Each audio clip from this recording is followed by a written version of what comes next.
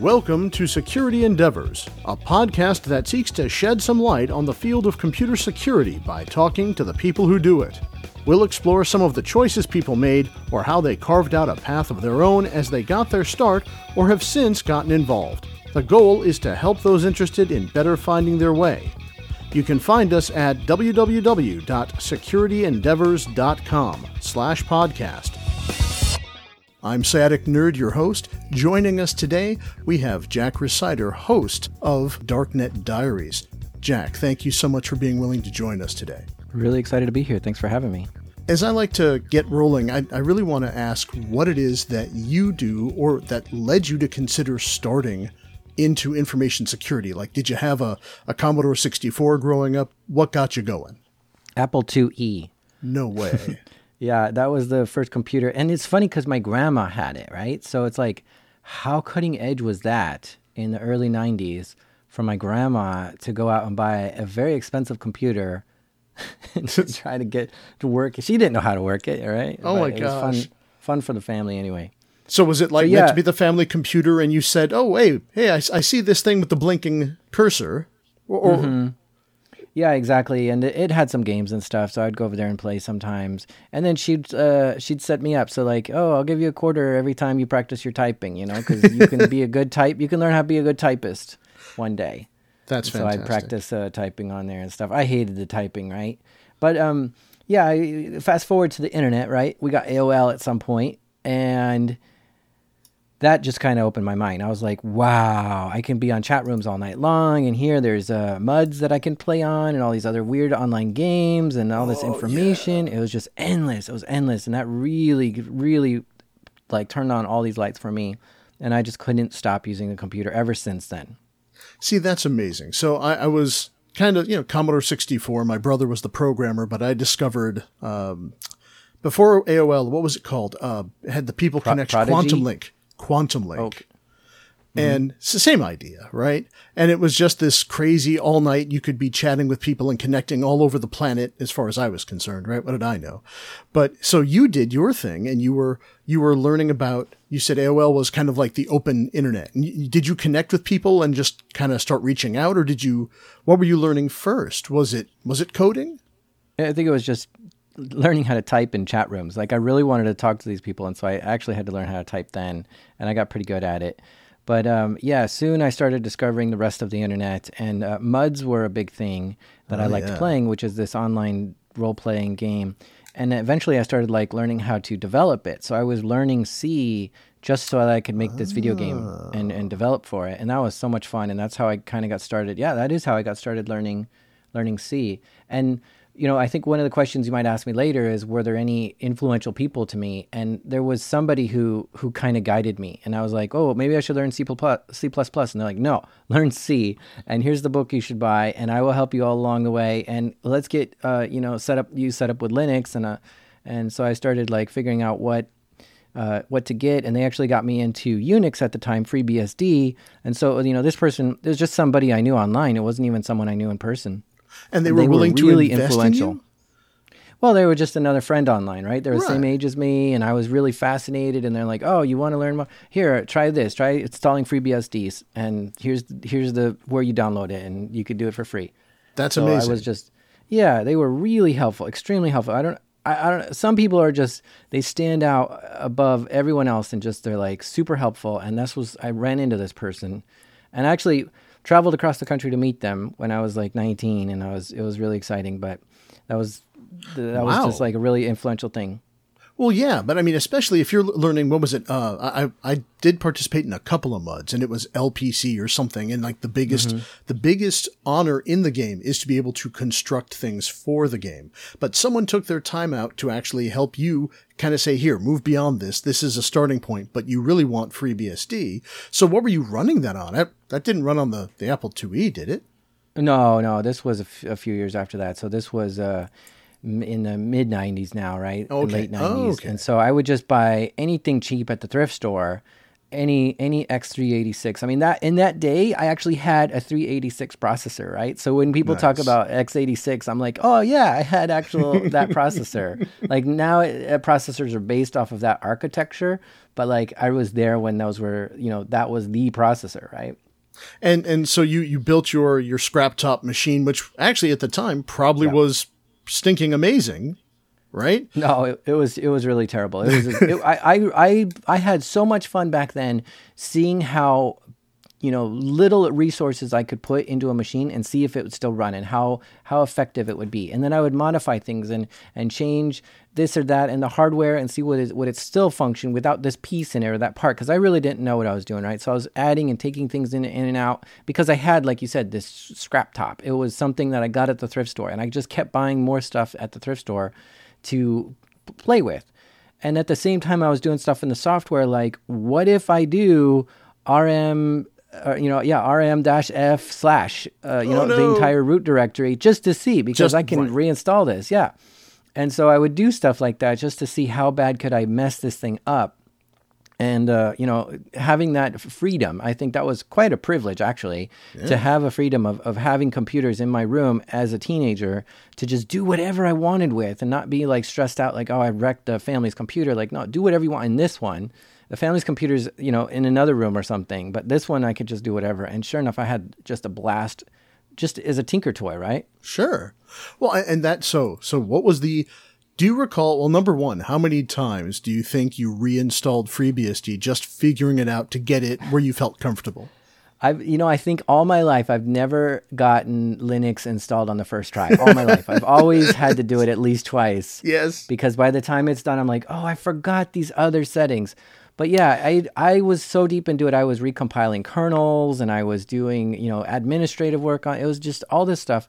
I probably installed it 50 times, 100 times. It was just constantly like, let's do it again and again and start over and see what we can do here and change things and modify stuff, and really learned a lot.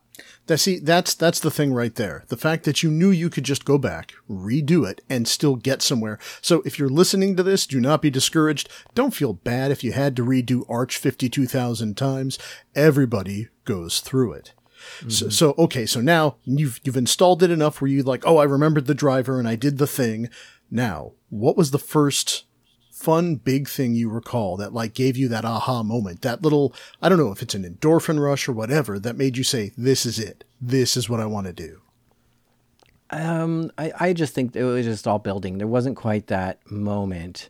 There was this time where my dad really liked playing SimCity, and I was able to I was able to make a save game file for that, and then modify using a hex editor, modify the money in the game to give him like $1 billion sim dollars or whatever. Nice. And at that point, I felt really proud of myself. Like, here you go, Dad, you can play SimCity like a billionaire now and never have to worry about cash again. And I thought that was really exciting. So that was a win that I'll always remember.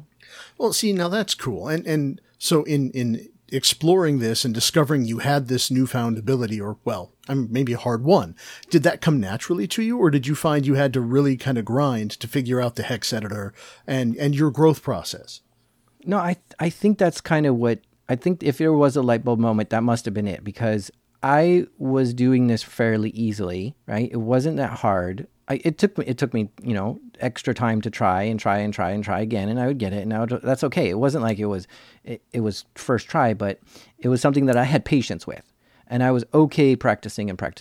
And when I would look over at my other friends or family, and they had just zero patience with this stuff, they got frustrated with it, they hated it, I realized that is something unique in me. I have a level of patience with this machine that my other friends and family don't have. Maybe I should put focus in that. And just because I can tolerate this, right? Like there's things I don't have patience with, like maybe cooking or something like that. I just cannot get I can't get myself to do a lot of that. But this, I could just do it for hours and hours. And I thought, okay, if I can sit here for all night long on weeknights and all weekend long on weekends, then obviously there's something here that is, is worth pursuing. I can do it, and, I'll take this hobby into a career.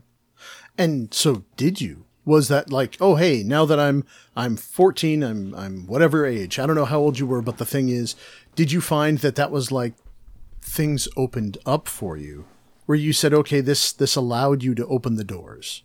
Yeah, absolutely. I think so. Right out of high school, I went into community college, still a little bit unsure. But then, as soon as I got through that, I realized, yeah, I need to go to university to do computer engineering. And so I spent 4 years doing computer engineering.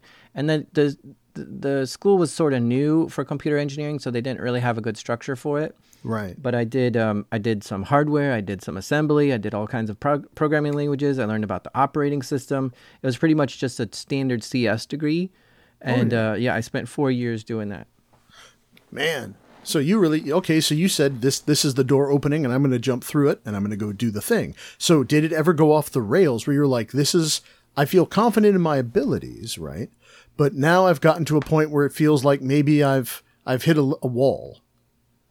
Yep. So after university, I could not find a job at all. And I think I was like, oh, I've got this big degree. I should be, getting paid $70,000, $80,000 a year. Why would I take an internship? Right. I was really like thinking I needed something big and I just couldn't find anything. Like I was shooting for like IBM or Microsoft or something and just nobody was interested. And so I just stopped. I stopped doing computers. Stopped. Wait, so you took a job delivering pizzas? What happened? Pretty much. I moved to, I got a job at a casino. Oh, wow. And started dealing, being a dealer. Craps was my specialty, but I could also deal blackjack and roulette. And yeah, I just had fun doing that. And after being a dealer, I got into drugs. And switched to pharmacy technician. Thought I was going sideways on there, huh? Yeah, just a little. You had me going. You got me. So I was a dealer and then, working with drugs. So I was a pharmacy technician. And, so I spent years doing that as well because I was a good typist, right? And they needed me to type the label for the bottle. Oh, wow. So I'd look at the, prescription come in the fax machine and I'd type it up.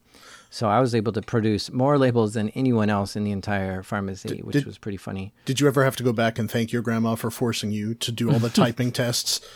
I think she still takes credit for it, but it was really AOL that did it. So for so many years, I just could not find a job in IT, and I was applying. I was like, look, I will do whatever. I will just write your wiki for you. I will do, testing. I will do analyst. I will make just a little bit of graphics. And maybe I wasn't just focused, right? I was like, I'll do whatever. And they're like, well, we need somebody who's specialized in this. And I didn't know. So that was many years, 6 years. And so do you find no tech? Were you involved in any way? So obviously since we connected at DEF CON, I'm assuming you've been part of that community or conference community for a while. Is that just like with AOL, right? You connected to people and that's what kind of sparked an interest or continued interest, right? Because that's from typing on up. It was that connection with people. At least I'm asking, not telling, right? So is that what helped find your path back, or? I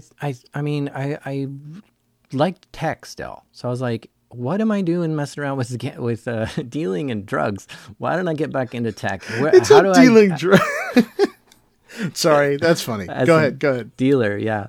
So and so I was like, "Well, I need to get back into tech. I need to get this going." And so I went back to school to get a certification, right? So I thought, okay, if I get certed up, then I'll have a specialty. I'll have this thing in this direction, and then I'll just focus 100% on that direction and that specialty. And so I got the Cisco CCNA certification. Oh, dang! No easy feat. Well, I was so pumped and excited to do it. In fact, I went to a school to do it, and they said I finished quicker than anyone else has ever done it, which was 1 month, which to me doesn't sound that fast, but they had a 2-month program and I finished it in half time. Well, dang. But yeah, I just did it really fast. I wanted to just get back on track. And, immediately after getting the CCNA, I got a job in the NOC. Ah, congratulations. You broke the string of frustration. Yeah. And it was really my first, the first job I applied to as well. So it was like, okay, this worked. Nice. All right. And so now you've made it to the NOC and you're like, all right, I've arrived. I've done the right thing. I found the combination to get me through. So did that prove to be the case? Did it just okay, suddenly, bam, career on? Yeah. So, just to jump ahead for 1 second here, I spent 10 years in that NOC. Oh, wow. Wow.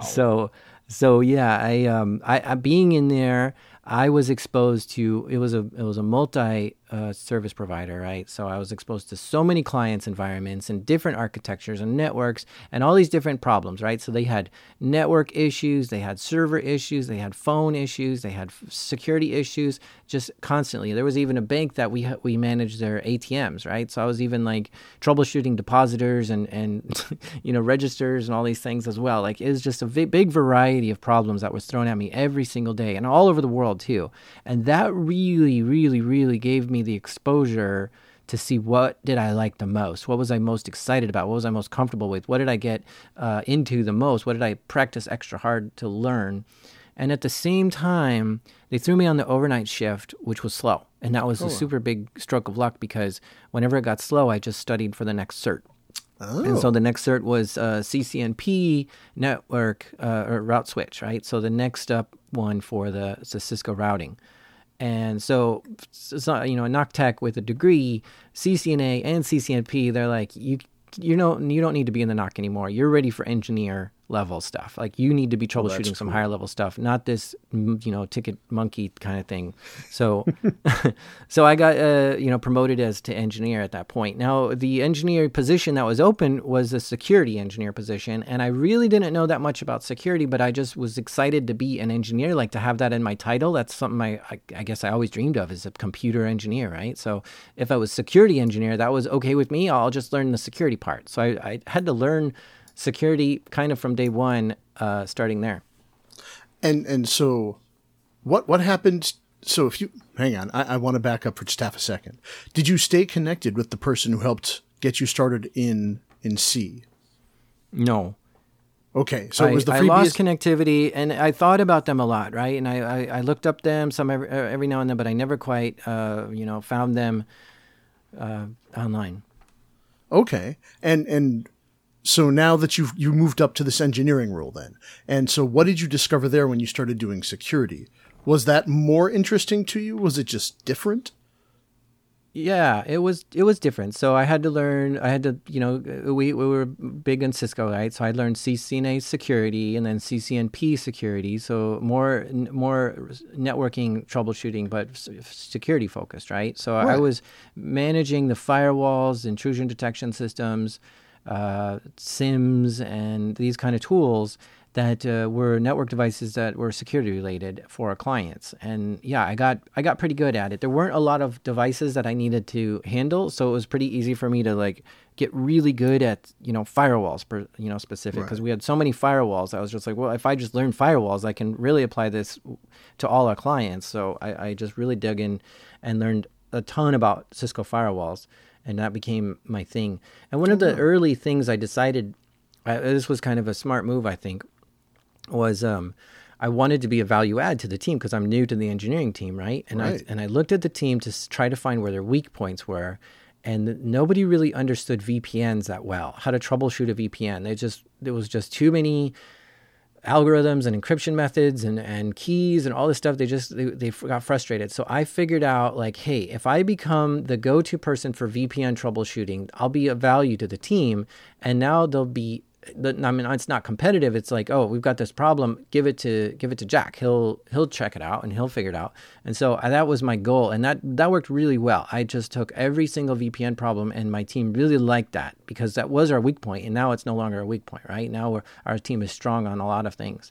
So what year? That was a really good win at the beginning. Is this like early 2010? Is this, when would you say this was? Yeah, 2010. No, around 2007. 2007. Okay. Because you've been on this path a while, right? And so now you're like filling this gap. So did the VPN work interest you, or was it, and what was it about VPN work? Is it just you said, I identify this is the weak spot on the team, and that's what I'm going to learn because, like you said, value add. So if that's the case, did that keep your interest, or was that just kind of what helped pay the bills while you explored other things too? Well, I think it was something I would have had to learn regardless, right? And so I think I kind of jumped on it a little earlier than I should have. It should have kind of came to me, maybe in year 2 or 3 of learning firewalls. But I like that challenge, right? Of like, let's read books on this, let's watch videos on this, training courses, everything there is to know about firewalls. Let's buy some firewalls and practice making VPNs and just do it over and over and over until I got it. I just really like that challenge. So it wasn't I didn't really like it or not like it, but I liked learning the challenge. Taking the challenge on. See, that's kind of awesome, though. So basically, fall in love with being, it's okay, too romantic language, but it's remain a learner. Be aware of the fact that you've got to constantly be learning and be open to that the whole time. That's one of the big keys, is what it sounds like. Would you say that's fair? Absolutely. You have to do that. And one of the things I took to, the extra step is I had a home lab that I would come to every night and practice. And I even had it so that I could connect to it from work and keep practicing it. Well, they had a lab at work as well. And I would stay after work to stay in the lab to do extra work as well.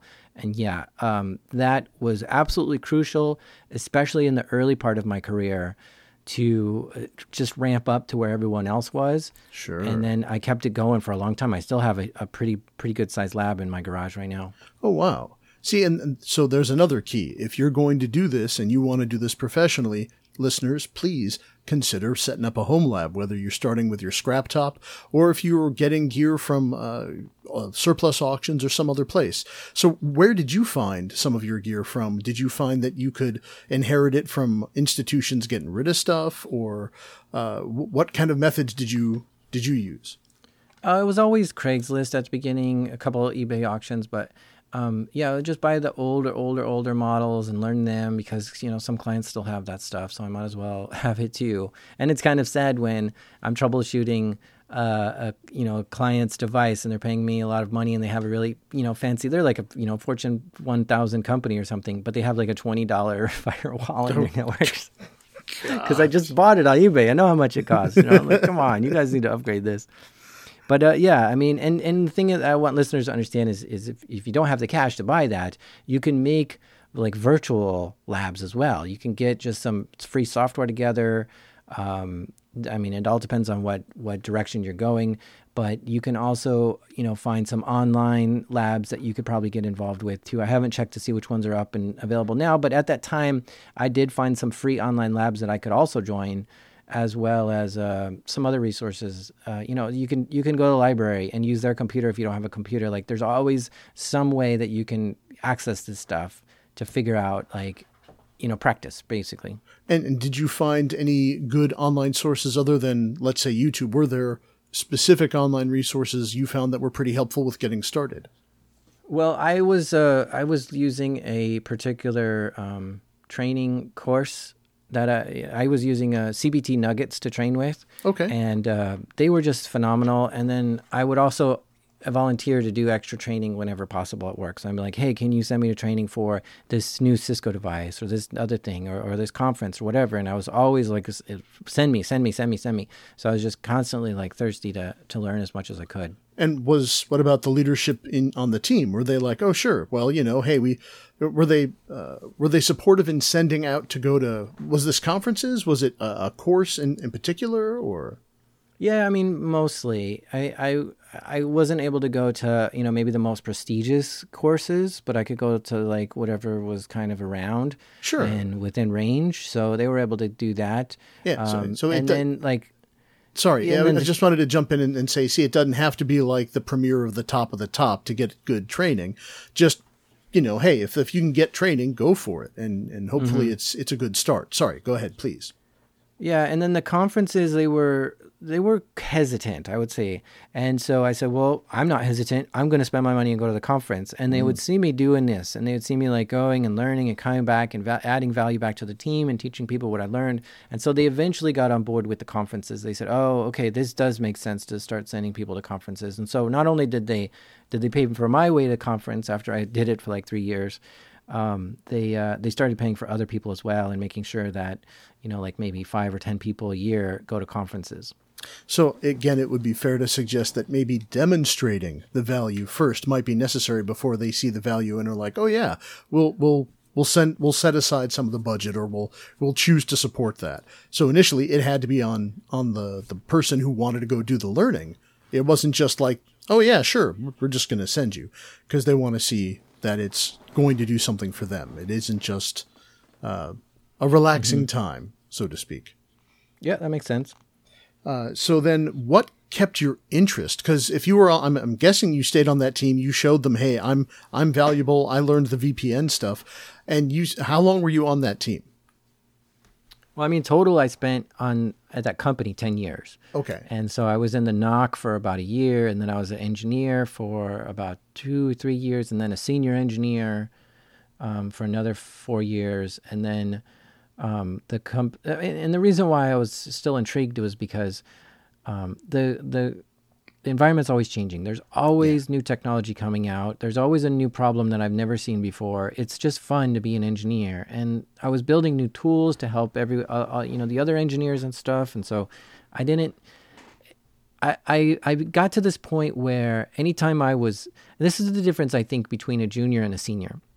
Because I think a lot of people who are junior that are eager, they're like, hey, I know as much as a senior. Why aren't I a senior? Make me a senior, And they're just like it's jumping at it.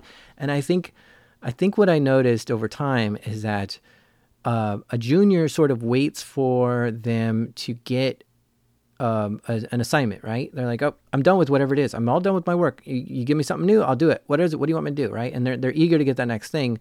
But a senior kind of knows what needs to be done next, and nobody really has to tell them. Right. They're like, okay, now this has been going on long enough. Let's get in here and refresh all this documentation, or let's change all the passwords, even though nobody asks us to. Let's do something good for the company. And so the senior gets to see what the company needs and just goes and does it without anyone asking them to. And I think that's a big difference. And so over time, I started doing this. I never was idle because I always said, oh, I'm taking on this project. I'm starting this project. And then after I have something to show, I'll start showing my boss, like, this is what I've been working on. And then they'll see the value in that and they'll say, go for it. And I'm like, well, I've already been doing it. So, okay. And I made some pretty good impacts in that company, creating tools. Like I would program some software and show my boss, like, okay, this is how my productivity is increased because you push this one F key, and all of a sudden it does these 10 things that we have to do on a very manual basis. And they're like, put that on everyone's computer. Let's make that part of the training when you come on board. And so it became a thing, right? Everyone had this thing on their computer and everyone was using it. And, when you leave an impact on that in a department and then move to a new department or something, they'll always, be happy with you and feel like you're valuable to the company. And so I kept doing this stuff to become more and more valuable to that company over time. And see, so by demonstrating again and again, that's the thing to take away there for sure. If you're listening, make sure that you take those steps. You take those opportunities, make that good impression. And that's what's going to get you to the next step. That's what it sounds like. Because you left that good impression, you did good work, you did the legwork, the research, and that paid off. Yeah. I want to emphasize that fact. Like, this isn't just happening because you happen to be a cool guy who does good things. It's you did the work. Yeah, there was a lot of work. Some of the projects took like a year to make. One of the biggest ones was our internal website, which houses, all of the client information, all of the passwords, all of the documentation, and we're all the stuff that might be considered tribal knowledge and that kind of stuff. It didn't exist. It was sporadic. It was all over the place. And so me and another senior engineer were able to make a website, an internal website from scratch, using PHP because we didn't know anything better. We were just like, let's just do it with what we know. You poor so we started people. it with PHP. I've heard such terrible things. Yeah, but it worked for the time, right? I mean, Facebook is made with PHP, so sometimes it's okay. Right. So we made it, and it had such an impact. It created so many people with happier lives because now they didn't have to remember these weird, obscure folders that things were in. It was easy to find everything. And it was we really put a lot of effort into the usability of it too, so that it just really improved your life. And that's still going strong today. Oh, wow. Probably 8 years on, like it's a great website that everyone's using. Oh. Like, over 100 teammates are using it on a daily basis. So it's really probably the second most popular tool of the whole NOC. That's pretty amazing. So that's really good. And it sounds like you've cracked the nut of how can I get in and stay in and be valuable. So may I ask us to shift for a minute and ask, what started your way to thinking about doing podcasting? I mean, there's a million things, right? I mean, you go way back to when I was younger. I liked listening to radio shows and how they just captivated me. And I just, we drive to where we needed to go. And I'm like, don't turn the radio off. This is so good. I want to hear how it ends, right? So there's that. But then there's also this, at the time that we're talking about here, I started getting into podcasts, listening to security podcasts, listening to all the chatter about how things are going and the news and stuff. And I thought, this is all good, but there's so many good stories in podcasts or in security world where, we have stories of Stuxnet and hackers and defenders and all these things, stuff that I was hearing at conferences like at DEF CON and stuff. Like, that's such an incredible story. And then you would also hear like news of a hack that took place, but then that's it. You don't hear any news like for years after, but there was all this stuff that happened after, they caught the hacker and they sentenced the hacker. And then there was a whole report that came out of the malware that was used and all this stuff. And it's like, well, who's giving me like a roundup of all of it at the end? Like, right. 4 years on, now we know everything that happened in this hack. Let's go from the beginning all the way to the end and have a good story there. So I was just like, there's not a podcast here that's doing that. Nope. And I was really into like This American Life and Radiolab. And I thought, man, it would be really great if somebody were to make this podcast. And so I reached out to a couple of podcasters saying, hey, what do you think of this idea? Nobody really got it. They weren't on board with it. And so I was like, okay, well, it's not going to happen. And I kicked around the idea for probably a year before I finally said, I wonder if I can do it. And so I got a book and started learning how to podcast. That's got to be a really interesting tale of your own, of coming to the point where you're like, okay, I've got the book, now I've got to, because as someone who does some podcasting himself, I know that there are steps along the path, right? You've got to get the RSS feed set up, you've got to find hosting, all these other details. But those are fairly trivial because in the end, what you have to tell is a good story. And that's one of the cool things that I really enjoy about listening to your show, is that you've done a lot of research. You've had to dig in and get these folks on the phone from whatever continent they've gone to or wherever they're at, and you have this time that you spend with them to hear their story. And I'm curious, is there a lot of cut down necessary to fit it in, to get it where you feel like you're still telling the story, but it's not too long? Yeah, I mean, it's one of those things where the more you prepare, the better off you are. So if I know the story because I've read 100 hours worth of this story, right, then I can ask the very specific questions and I don't need to cut things down very well. But if I'm interviewing someone and I don't really know what their story is because they're like, hey, I got a story for you. Yeah. Let's do it. Then I'm shooting in the dark for quite a while before I know what angle to use. But yeah, I mean, exactly like you were saying, the story element is the hard part. All the technical stuff, I could figure that out in a few hours or a weekend, right? I'm a technical person. I can do all that. But the book that I first got was called Out on the Wire, which is really not about podcasting, but about storytelling and how people like the NPR teams do storytelling. So is there a formula for how to do a story? What would make a good story versus a bad story? And how do you interview and this kind of stuff? And it was really it was really story focused. And that's what I needed. That's the hump I needed to get over is, could I write a good story? Could I research a good story? And maybe to back up a bit too, while I was working at this company as an engineer, one of the things I was doing along the way was blogging about some of the stuff where you have a problem, you Google it, you can't find the solution, or the solution is really weird in a really weirded format. So I would blog like, okay, if you have this problem, here's how you can solve it. And I would just blog over and over and over. I probably have like 100 posts of just like, here's a security problem that I hit, and this is the solution that I had. And I tried to make these very complex topics as simple as possible. Like right. I didn't want to, some of these problems I've seen where they're like, oh, here's a lab problem. They have this giant network, and then they're like, oh, the question is only on these 2 devices over here in the corner. Like, why did you give me this big network when you're only asking me about these 2 devices here? Like this, make it simple. So, I was doing a lot of this kind of technical writing on the blog and just ton of that. So I kind of took what I had there as well of like practicing writing and researching things and kind of getting all the information into one spot in a nice presentable way, and then using that also in the podcast of like, okay, I've got all this information in one spot, now let's talk about it in a as effective way as possible as well. And did you discover along the way, like, I'm guessing that took time to develop, right? You had 100 blog posts to figure out how to tell that story, right? Because that becomes the same thing. The reader has to be able to pull out not just the technical steps, but why it is necessary and why the order of operations happens in a certain way, right? Mm-hmm. Yeah, it just took a while to learn, and I look back at my early blog posts and they're terrible because I didn't know how to, word things effectively and get my point across. And sometimes I'd go back and say, okay, we need to fix this because it's just really bad. But that's just one of the things that, I had this kind of attitude of like, I liked teaching people things. And so I had this kind of goal of like, how can I teach more people more things? And by blogging helped. And of course, by podcasting, I thought might help too. So what was the book you mentioned before? It was On the Wire? It's called Out on the Wire.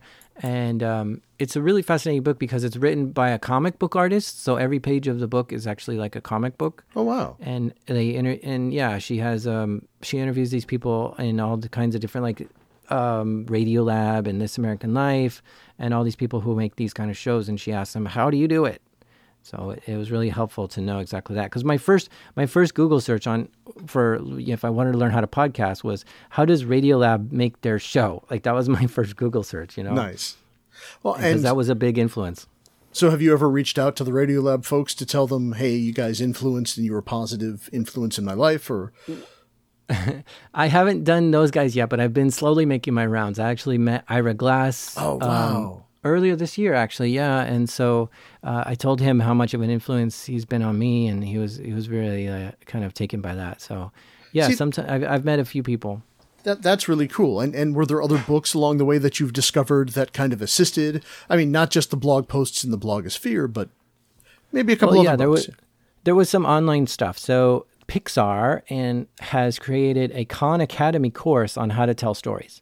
And of course, Pixar is like the master of storytelling, right? Like every single Pixar movie is like amazing because they're just masters of storytelling. So I was like, okay, I'm going to consume this twice. And so I go through that. And then there was the person who runs Gimlet Media, which is a big podcasting company called Alex Bloomberg. He created a course on Creative Live on how to do podcasting through storytelling. So I consumed that. And there's a few podcast conferences that are recorded, and I listened to all their talks. And so I just, consumed like as much as I could about podcasting in this kind of way. And that taught me a lot. So was that part of that year leading up to deciding to do it? Or was that after you said, no, I'm pulling the trigger, I'm going to do it, and then all this research took place? It was both, leading up to it and then doing it, and then like, okay, this still sucks. How do I make it better? And still researching more and more and more. How many of the first version of the podcast did you just melt down, burn, and trash and say, no, I don't like that. I got to do that differently, and I got to learn from it? Yeah, the first one I made, I still haven't published because it became such a big. It was the story about Alberto Gonzalez. He got arrested, and then the Secret Service said, "Hey, you want to help us out?" And so he kind of turned into a double agent and helped out the Secret Service. And the story is just phenomenal, right? And so and then he ends up, screwing them over and doing some more hacking anyway while he's doing it. So it's just a crazy story. And so I was like, "Oh, this is so good. This is such a great story. This is perfect for episode 1." But as I was writing it, it was just getting bigger and bigger and bigger, and I kept going back and revising it and over, and I was like, who can I even interview for this? Everyone's in jail and stuff, so I just couldn't. It just became too big for first try. Right. So I had to throw that out after probably working on that for 3 weeks. So it wasn't like number of episodes I got through before throwing it out. It was just that one, but I spent so much time on it, and it was such a hard decision. It's so hard to spend 100 hours on something and then say no. Let's not do that. Ugh. And then to keep going, to start over and then keep going, right? Like most people would be like, all right, let's just not podcast. This is just entirely too hard. Right. But I threw that out and said, okay, I think I'm much smarter now at how to approach this. Right. And so I started over with the first episode of being about phone freak, PBS hacking. So kind of scamming through 1-900 numbers and stuff. And I reached out to a ton of people who could possibly speak about this, and got only like one person to reply. And I was so excited about, my first interview and stuff. And it was just so much fun on that first one. And so now that you've kind of found your stride, are you finding that people are approaching you, or is there still kind of the scheduling challenge of deciding which way to go? Yeah, I get a ton of pitches now. Most of them are from PR agencies saying, "Oh, we have the CEO of this InfoSec company. He really wants to be on your show." And I'm like, "Well, what is he going to talk about?" "Well, he's going to talk about how he's an expert in this and that." I'm like, "I don't want experts on my show. I want story. I want stories. If he's going to talk about the breach that happened in his organization, I will hear about his breach." But they don't understand like what my show is. So I get a lot of that, but I do get a handful of people who bring me stories that don't quite hit the mark. They just don't have enough twists, or don't have a media enough, or I can't fact check it, So I do get a lot of stuff coming my way. And but yeah, just recently in the last couple of months, some really big stories have landed in my lap that I didn't even look for. They just came to me, and I'm like, whoa, this is now becoming a little bit easier that stories are coming to me. That's pretty amazing. And what has it done to your brain, or how have you even begun to get your head around when people come up and say, "I'm a fan of your show"? Yeah, the first time was the time I'll always remember, which was I had 4 episodes out, and I was at a conference and somebody said, "Oh, you're Jack Rhysider?" "Yeah, I've listened to all 4 of your episodes." I'm like, "What? How is that possible?" Like I think it was only out for like a week at that point. Oh, wow. And I was broadcasting it from my blog, right? So I had some visitors to my blog, and I had my Twitter that I was tweeting it out on. So she found it from one of those places, and she's like, "Yeah, I listened to every episode all in one day." And I was like, "Wow, that's so amazing!" Like I've entertained someone, I've taught someone in this new medium that I've never experienced. And not only did they like it, but they liked every second of what I've made. It's so phenomenal to me, because I was expecting people to turn off like halfway in the first episode and saying, "Okay, maybe later I'll listen to the rest or something." But no, she was glued. And oh my gosh, it's such an amazing feeling. I hope everyone tries to make something creative and then has someone appreciate them for that. Because there is so much creativity that goes into podcasting for me, and I have to make all these decisions, a million decisions on should it be this, should it be that, should it be that, and it's a very creative process. And for people to appreciate something that I've done creatively, it just puts me on a high that's unlike anything. It's so pure and clean. It can take me all the way to the moon if I want it to. It's just so good of a feeling when people appreciate things that I've made. And that right there, people, is what you're looking for. That's it. When you can find something that you feel you've given back, or you've connected to another person, or you've reached them, is there anything better? Really? I do think that has a bigger value. It's a bigger value to me than like the ads in the show, or getting donations and stuff. When people come and tell me how they've decided to change their career to go into InfoSec, or they've got back into it after getting burnt out or something, or they got more into it for some other reason or something. Like, "Oh, I've made impacts for people." And sometimes like they'll listen to an episode and then make their boss listen to that episode, and then their boss is like, "Okay, we're changing policy for like a million things now because we don't want to do what was in that episode." And they're like, "Wow, I had trouble convincing my boss at work to make some policy changes," and it's really cool to feel that I've made policy changes on other companies now because of some of the work I've done. That's amazing. Just to know that there's actually, by being able to put it together in a way that tells that story well, it enables other people to get the risk, to understand it better. It gives context, and that can make real change happen.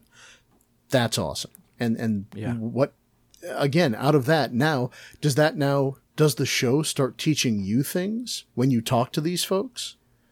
Oh yeah, so much things. I've been doing this. I quit my job about a year ago now to focus on podcasting full time. Wow. And yeah, it was kind of a risk. I've been there for 10 years, right? And I kind of was burnt out, and I was like, I'll just take a 3-month break. I'll do some podcasting in that time, and then I'll go back to work if I can't get the podcast to, be bigger or something, And so I did take that break, and the podcast started making some money in that time. And I saw like potential. I hit like a target that I was looking for. So I said, cool. This could be something I do. And sure enough, over time, it's created a full-time income for me. So the thing is that with not having hands-on keyboard for the last year, I haven't seen the latest, software updates and patches, and I forget some of those command line things and all this. So I'm losing, from atrophy, I'm losing some of my skills, but at the same time, I'm learning about things in security that I never knew existed before. So, it's introducing me to a whole new aspect of stuff that I wouldn't have got into before. Well, I really want to say thank you so very much for spending time talking to us today and sharing your journey, really, and explaining some of the hows and whys behind how the Darknet Diaries got started and how you actually got started. Because hopefully this is a message to someone else and say, okay, this is how someone else succeeded, because it sounds like you're on the path you want to be on. Yeah. And I think an important thing in today's world is we used to have this, diligent workforce that we needed, right? Just people who could just do a lot of work, and that was great. That's what we needed, during the industrial evolution. But now we're in such a connected world and in the future here that we need people who can go beyond that, and they make decisions that are above and beyond their kind of position, and they make their name bigger than just their immediate boss and clients and coworkers, right? Like they become appreciated by other things. And so if you can do something like help out on a open source project, or create a tool, or create a blog, or create a YouTube channel, or create something to kind of get beyond your immediate bubble and have more people recognize you, that can have such a profound impact on your career, because the more people who know you and know what you're capable of and good at, and anytime you want to switch jobs, you have this circle of people that are like already know who you are, and they're like, hey, I know this guy, he makes great stuff. We definitely would love to have him on the team, and it's a lot easier and it's a lot less scary to quit, right? Because I had a podcast going that was fairly popular, and I quit my job, and I knew I could say something on the podcast like, hey, I'm looking for a job. Right. And people would reach out to me because they hear my voice, they hear what I know, they hear how I research, they understand me, and it would be easy for them to say, oh, this guy would fit in our culture and stuff. So I really think it's important going into the future here of becoming bigger than just your position and having more people know who you are, and maybe compete in a competition like a CTF is a great thing. If you could get your name on the board there of one of the winning teams, like that's fantastic for the resume, and just get out of work sometimes and do something extra at night or on the weekends or on the side. And I think that can have a very positive impact on your future. Outstanding advice. And actually something that you've demonstrated actually in your own career. So this isn't just because he was thinking about it or because he looked at it. It's the fact that he's actually doing the actual work. And if you can convince yourself that it's worth it, you got to chase it. You've got to, whether it's making Blinky badges or you decide to go after an exploit. Listen to other shows where you can be encouraged, because that's what you should be, is encouraged. And Jack, how can people catch up with you or stay in tune to what you're doing? I'm all over the place. You can find me pretty easily, but I'm most chatty on Twitter, and that's Jack Rhysider is my name on Twitter. So check me out there, but you can go to darknetdiaries.com and listen to the show. Well, thank you very, very much, and we appreciate your time today. And everyone, thank you so much for listening to Security Endeavors. We will see you next time.